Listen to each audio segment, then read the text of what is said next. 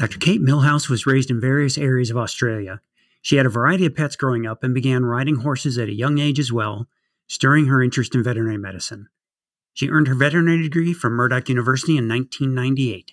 Afterwards, she spent time in mixed animal practice in Australia, and following that, did locum work in the United Kingdom for 2 years. While in the UK, she began her integrative medicine journey by taking a short course in acupuncture and starting a 3-year course in veterinary homeopathy through the Homeopathic Professional Teaching Group. Upon her return to Australia, she took the IVAS acupuncture course, received training in Chinese Herbal Medicine at the Sydney Institute of Traditional Chinese Medicine, and completed the food therapy course from Chinese University. In 2005, she founded her practice, Holistic Paws, where she offers acupuncture, Chinese herbal medicine, homeopathy, and nutrition for her small animal patients. Please enjoy this conversation with Dr. Kate Millhouse as we discuss her education, practice experience, holistic training, and the practicalities of a solo doctor holistic practice. Dr. Millhouse, thanks for talking today. Thanks for having me. Where were you raised? Oh, well, I think I'm just Australian all over. I was born up in Dampier, which is the northwest coast of Western Australia, back in the 70s, where Red Dog ruled the Pilbara region. I then moved to Sydney for early primary school, and then to Adelaide for late primary school and high school. So I've probably got more memories of Sydney and of Adelaide, but I don't think I call anywhere particularly home, actually, in Australia. I think I really sort of emphasise with Red Dog and like to travel and wander around the place quite a bit. Good. Did you have a lot of pets growing up? Yeah, we had, my brother had a budgie. We had a dog, an old English sheepdog. But then when I moved to Adelaide, I was allowed to start horse riding. So, yeah, I had a lot of horse riding, spent all my time down at the horse paddocks, throughout all of high school, my whole time. So absolutely loved being out there with the horses. Is that when you started riding? Was in your teens? Yeah, probably late primary school. Okay. Yeah, I started off with just lessons and then got my first little pony. She was a little Welsh cross quarter horse, very green. She was only 4. I must have been only about 11 or 12 when I got her, and we just taught each other. So we ended up going through to quite a decent amount of course. She wasn't the best conformation, but we ended up going through to elementary dressage and state dressage competitions and, a lot of one-day events. And, she was fantastic. And then my second horse was a thoroughbred, off-the-track thoroughbred. He had lovely movement for dressage, but he preferred to have all 4 legs off the ground at one time. So we ended up doing a lot more show jumping with him through, later high school times. Oh, that sounds like a lot of fun. So that pony took care of you? Yeah, she did. She was my soulmate. Both of them were actually. Kit was my second horse. It was, definitely, he was my buddy. I did have a lot of grief actually having to let go of him, and he was actually one of those animals that taught you a lot, and especially for natural therapies. It's where I started looking into some of the natural therapies, I guess, in a way, because when I had to let him go, Rachel he went to a home that actually didn't work out for him, and then another lady had looked at him, Rachel, who ended up just taking him. I had to ride him because he was just uncontrollable when he went to this other property, and I think it was just pure grief of leaving me. And she had to ride him up to her property up the road, and he ended up actually started to strike at his head and shake, and she ended up coming into university the year after me, actually in the vet school. And she told me that her vet was going to, actually, as soon as they euthanized him, they were actually going to post-mortem him and look at what was going on in his brain. And that sort of horrified me. And I actually didn't really talk to her again. And I'm sure she thought I was a snob, but I just didn't want to know what happened to him. But I'm sure there was a lot of emotions and things caught up with him because he was my buddy. yeah, he would follow me anywhere. We'd do anything together. And yeah, I'm sure there's a lot of grief was tied up with what went on with him. Oh, yeah. That must have been really painful. It was hard. Yeah. When did you think that you want to be a veterinarian? I think I always knew that. Mum said that I always talked at kindergarten that I wanted to be a lady that rode horses in the races when I was in kindy, but I think from as far as I can remember, I always wanted to work with animals, so probably definitely from primary school onwards. What was your veterinary school experience like? Well, I've got my social anxiety, so I probably didn't fit in the best. When I first moved to Perth, I lived with my great aunt and my great uncle, and they lived through the Depression eras. So they would bulk buy food and feed it to me for about 2 weeks in a row just to save a bit of money. So you get like this big bag of horse carrots and you'd eat carrot soup for like 2 weeks in a row. Or they come home with like tomato sauce that was, 50 cents off and like 6 bottles of it. And I'm like, oh, what are we going to be eating for the next 2 weeks with tomato sauce? But because of my social anxieties and that, and because where I was living, I ended up getting a job at a live-in vet clinic used to do the after-hours work, you answer the phones. That was the Morley Vet Clinic in Perth. So it sort of kept me focused on work rather than actually probably more on the social life, I guess, at university. What was that, a small animal clinic or mixed? It was a small animal clinic. It was a really good clinic. It was a ASAVA accredited practice. So there was some really good medicine that went on there. So, but it was a fairly big practice. There was 2 of us that lived there at the time. We just answered the phones at night, admitted the animals, called the vet when necessary. So. That must have been a good experience. It was, and I really loved the emergency medicine. It was definitely something that I was going to continue when I left uni. I really wanted to work in emergency areas because it's the one form of conventional medicine where what you did got the animal better. It wasn't like an animal came in with a bit of a fever and you're going, well, where's the infection, or is it just inflammation? And you give it antibiotics, and some of them just get better anyway, no matter what you did with them. So you knew with emergency medicine when they get better, and it's exactly what you've done with them. So I did love the emergency medicine side of it from there. Did you, were the nighttime hours, did that appeal to you? No. You do get very tired fairly quickly. You probably could have continued it on for a period of your life, but I definitely don't think it's going to suit everybody for their life. Yeah, I can see why, all these practices have gone to having, one emergency centre or 2 emergency centres within a city, and not everyone not doing their after hours. Yeah. Oh, sure. So what kind of practice did you join when you graduated? I then moved over to Canberra. Look, Morley was a great practice, but it was fairly big, and I thought maybe I do want to go back to doing some horse work, and so I thought maybe a small family-owned sort of little practice that did some horse work and occasional hobby farming would have been good. So that's where I started for the next sort of 2 years. Probably wasn't the best run practice.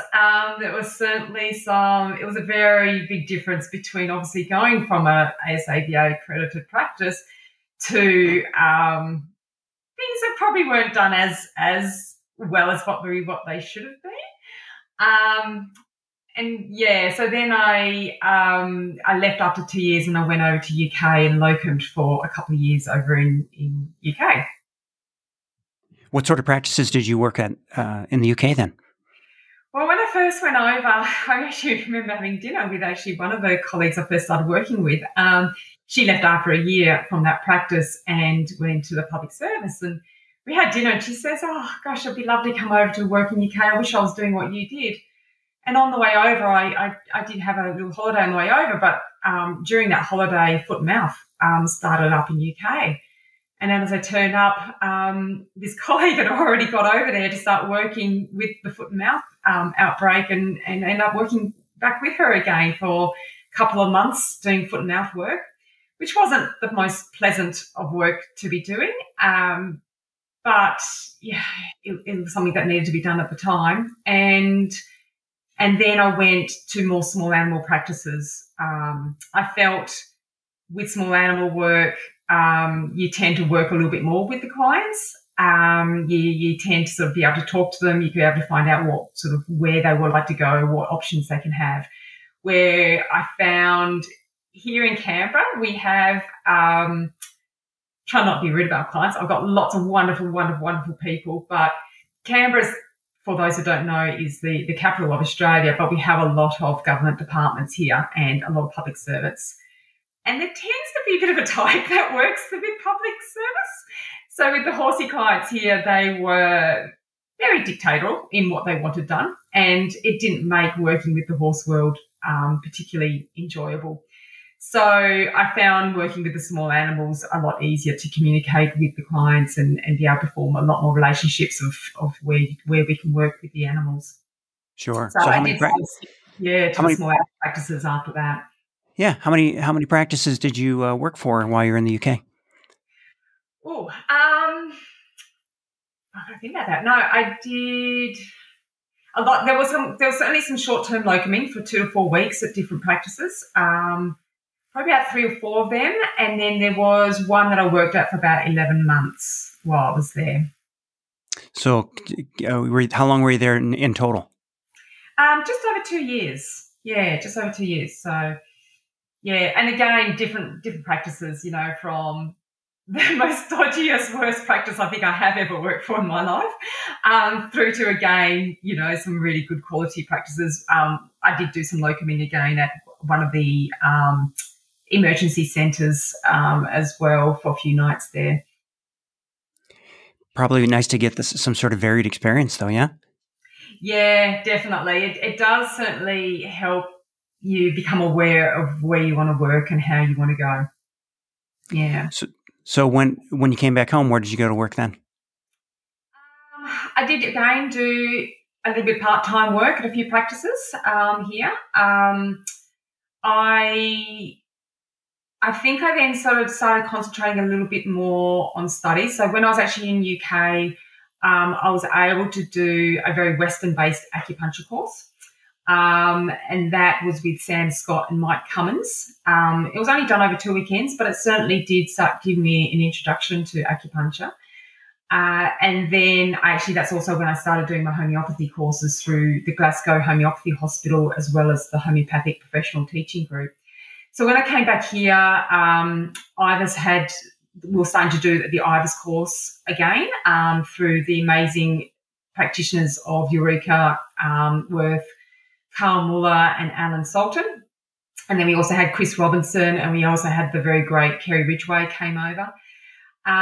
So I probably was just concentrating a little bit more on doing some studies at that stage, and I sort of just did some little bit part-time work and worked at a few practices around here locally first. What got you interested in holistic medicine? Yeah, I think I always have been. I had a really great high school teacher, a science teacher for years 7, 8 and 9 called Chris Easton. And he never, ever answered any of our questions with an answer. He always answered us back with a question. So he always made us keep on thinking and wondering. And he always taught us that if you see something happen, don't just write it off. Always keep asking questions and always keep wondering why and what things happens. And I remember at uni doing the after hours work, I wouldn't get any epileptic cases at all for months. And then suddenly I'll get 4 on one night. And I'd be walking back down to the flat in the middle of the night, and I'd look up and there's the full moon. And I remember asking, when we did epilepsy at university, I remember asking the lecturer about the full moon and any coincidences, and he pretty much laughed at me, and half the class laughed at me as well. No, I'm seeing this. Like I'd go months and then I'd see a whole lot of cases around the full moon. There's got to be some correlations going on here. Or, like you talk to the equine lecturers and you'd say, but my horses used to improve when you get body work and chiros come out. And, they'd laugh at you and say, oh, no, if the horse is backward out, it wouldn't be walking. there's no such thing as chiropractic helping.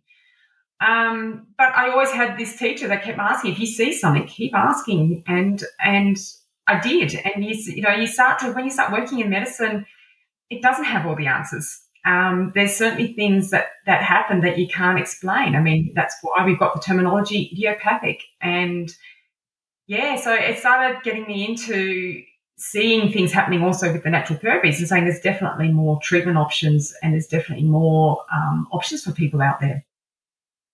What attracted you to homeopathy? I actually don't know.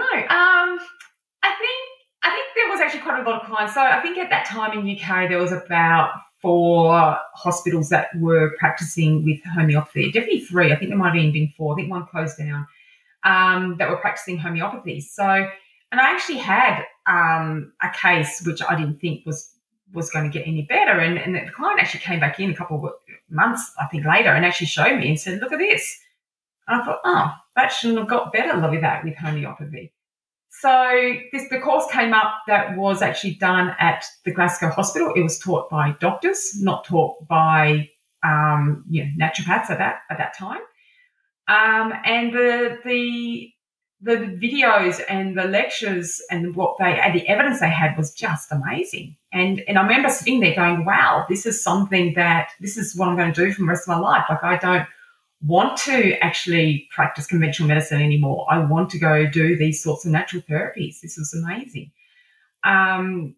Their cases just blew you away. You can't argue with them. It was amazing. So, I mean, there was definitely things that then occurred in my life where it's then sort of tapped me on the shoulder and said, no, you still do need to use conventional medicine. That it still is life-saving, certainly from my own health experiences. So, which was pretty hard then having to rely on conventional medicine for the rest of my life. But, the cases and things that you see with these, taught by doctors was you can't argue with it, really. So you started your homeopathy training while you were there in the UK. Then did you have to finish it once you got back home? I did, yes. I actually ended up doing another year with them there. And then when I came home, there was I still had my I could still go back to UK and work. I still had a 4-year work visa. So I went back and I think I actually did through the Irish course to finish it off the last year. But when I went over, I could actually I think some of the courses were only a few weeks apart or even 7 weeks apart. So I could actually go back and locum between the courses just sort of pay for my accommodation and earn some money, and then come back. So I did sort of finish it. I started off at Glasgow, went to Oxford, I think it was. It was a place near Oxford, and then went to Ireland for the final course. Yeah. So were you training alongside veterinarians and other human health providers, or what was your class? The classes? So in Glasgow there was a lot of doctors, and there was only a couple of vets in the class. I think they also were teaching for podiatrists. But then when I went to the Oxford, they sort of got divided up a little bit, so it really was just the vets that were in the class. And then when we went to Ireland, it was done mainly with the vets that were there. And were the veterinarian students, were they from all over or just from the UK? Mainly from the UK. There was one girl who was from Brazil, and homeopathy is quite big in Brazil. And I remember she couldn't work as a vet actually in the UK, and she was working just as a shop retail assistant, and she was hating it. But she said, all I'm doing this for is just to earn enough money to be able to do the course. She was a wonderful, wonderful lady. But we were all vets generally by training originally. Gotcha. So you were back home and kind of commuting back and forth, and what happened when you finished your courses? Did you go into practice full time, or what happened after that? Well, it was all around the time of having children, but I did start setting up my own practice in 2005, just doing the natural therapy, so just doing consultations. And basically after I had children, I did actually suffer some fatigue issues and fatigue problems. So I really couldn't go back into full-time work. It wouldn't have been very fair on an employer. But I've been able to build up a practice with children and started to introduce the acupuncture, the homeopathy, In 2008, the CIVT was set up at that stage, but I don't think it was all set up as online courses just then. And so we did the herbal course, and that was done up in Sydney. And then I was able to then start doing herbal medicine. My practice has just basically grown. So I do have a few conventional drugs hidden aside in the cupboard, but I'm pretty much just doing consultations now with all the natural sides of therapies. So if my math's correct, then your practice is 18 years old now. Yeah, pretty much. Yeah. Oh, that's wonderful.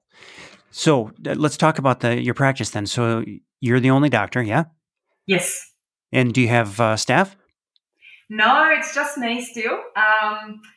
I did think about actually quite a few years ago expanding and actually having a full practice. So we actually bought a house which was attached to shops. Canberra's a very funny suburb. You've got all your suburbs away and you've got these little tiny shopping centres, but it's not like a normal city where you have shops on your main street. But we have these little tiny centres, and so there was a little tiny shopping centre in a suburb and they have these houses attached to it. So originally we did live there for sort of 15 years and had commercial zoning on it, so I could sort of operate my business out of there. And originally we were going to move out and then use that whole premise as a full vet practice. But the patients come in and they love just having this little spa session for their animals. It's peaceful, it's quiet, the animals love coming in. It's not like they go into a normal vet centre and they get scared or shaking from a bad experience. Owners seem to be quite happy having their conventional vets on the side and then still coming in to see me for their spa treatment for their animal. So we decided that we didn't want to live there at the shops forever, so we ended up selling and buying a slightly bigger home, probably in a better suburb for the schooling for the kids, and I've got a little flat out the back that I can actually use for it. I do have to obviously watch how many animals I come in a week with having a home business from home, but it means I can do varied hours around work and around children, still have enough time for them, but still be able to, duck in for work for clients. Oh, that sounds really nice. So initially when you started in 2005, you said, how did clients find you? A lot was just word of mouth. I didn't have I might have actually just started a website up around about then. But I definitely didn't advertise much. We had the yellow pages. A lot of it, was just word of mouth. I didn't actually, I've never had to really push my advertising. I do find that the better clients are word of mouth clients. I do find that sometimes the people that just find you on the internet and email aren't always, they're fishing, but they're not always interested in what you need to do. You've got enough time in now that you've probably got a good base of people that do give word of mouth for you, which is really nice. Yeah, definitely. And you get there's a couple of clienteles that you get. The main one that I deal a lot with is that they've been to their conventional vets, the animals aren't getting better, and they want something else. So they're generally the better clients, and you're really able to turn these animals around. Some of them are now coming back in, or a lot of them are now coming back in with their new puppies or kittens, and they're like, no, I want to do it your way. I want to do it from the beginning. They want to teeter test their animals. They want to, test for worms rather than actually, keep on just with conventional drugs. They want to start the natural diets from the word go. They just want to minimise the drugs and do what they can as the best for them. So I've got those ones coming back in. I still do have those clients that come in that are very proud that they've never taken their animal to a vet ever in their life, and you sort of lift the lip of the dog's mouth and you have a look at their mouth and you go, oh, I really think you need to go get some dentistry done on this dog. This is really needing to be worked on here. So you still get those sorts of clients, which, really should be attending vets as well. It's nice, though. You're probably, with that trust you've built up, you're a trusted source of information for the client. If you say that they need to go in and get a dental, they're probably going to take that as good advice. Yeah, and we've certainly got a lovely lot of vets here at the moment that, have their dentistry training, and I can certainly send them over. What's your relationship with the local practitioners, the allopathic practitioners? Oh, look, generally really good.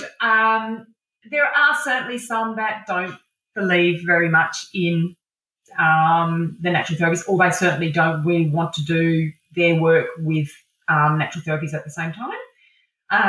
But generally, overall, most are really good. If clients are saying, no, I want a natural diet, they'll say, yep, go see Kate, she'll balance the diet for you. Or, yep, if you got this back pain, but we don't want to use drugs, you can go see Kate, So most of them are pretty good. Most are pretty good.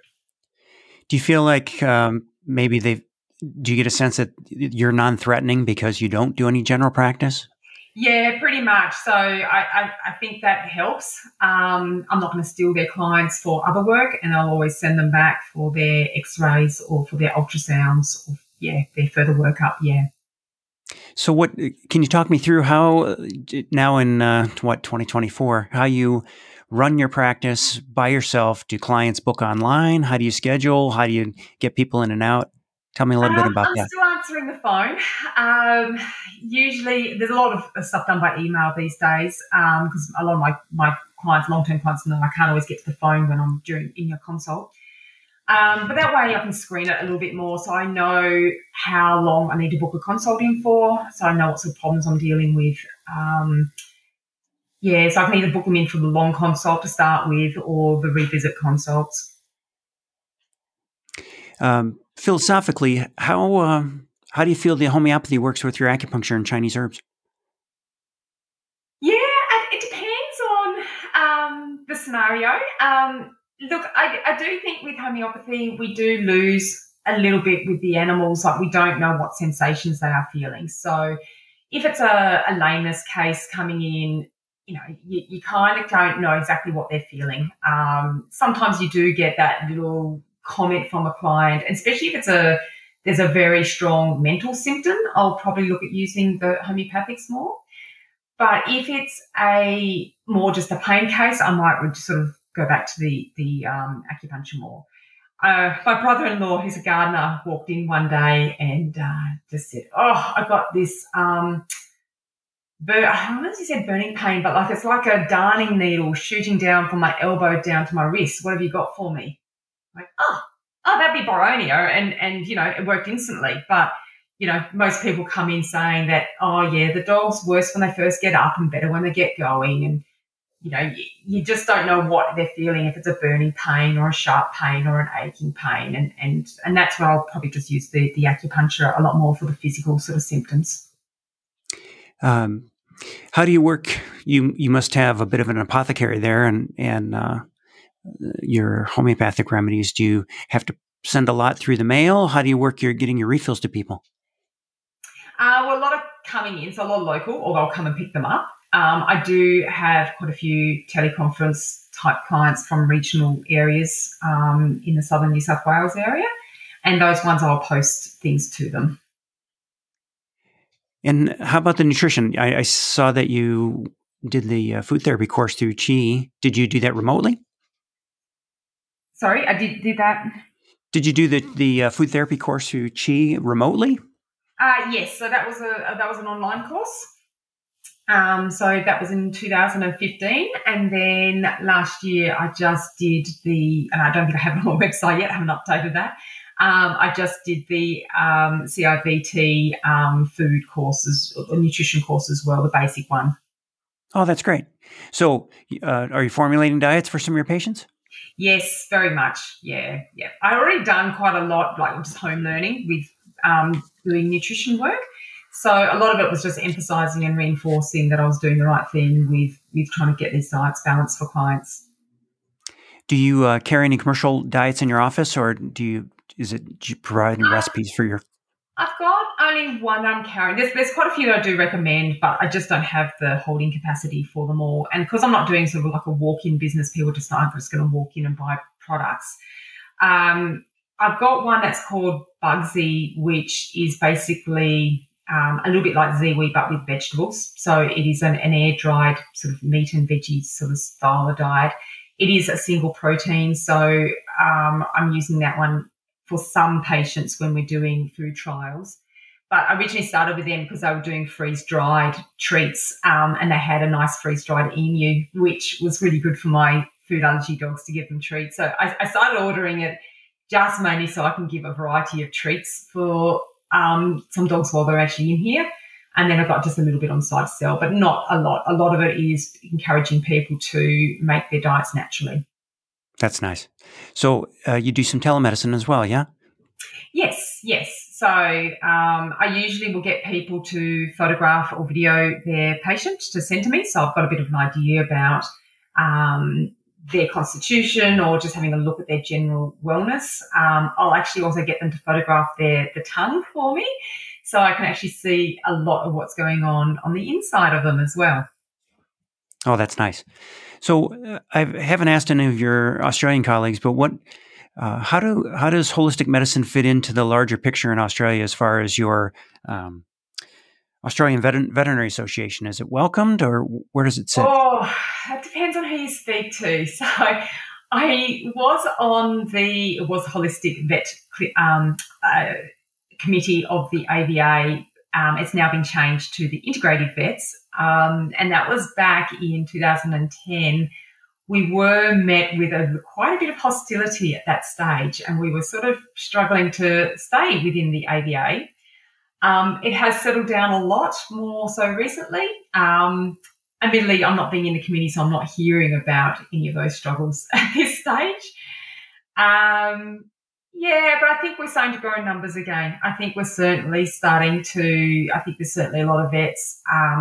Certainly the likes of Kelly Hall and Elaine, who have set up our little Facebook group, which is a lot of Australian vets, but there are some vets from overseas as well.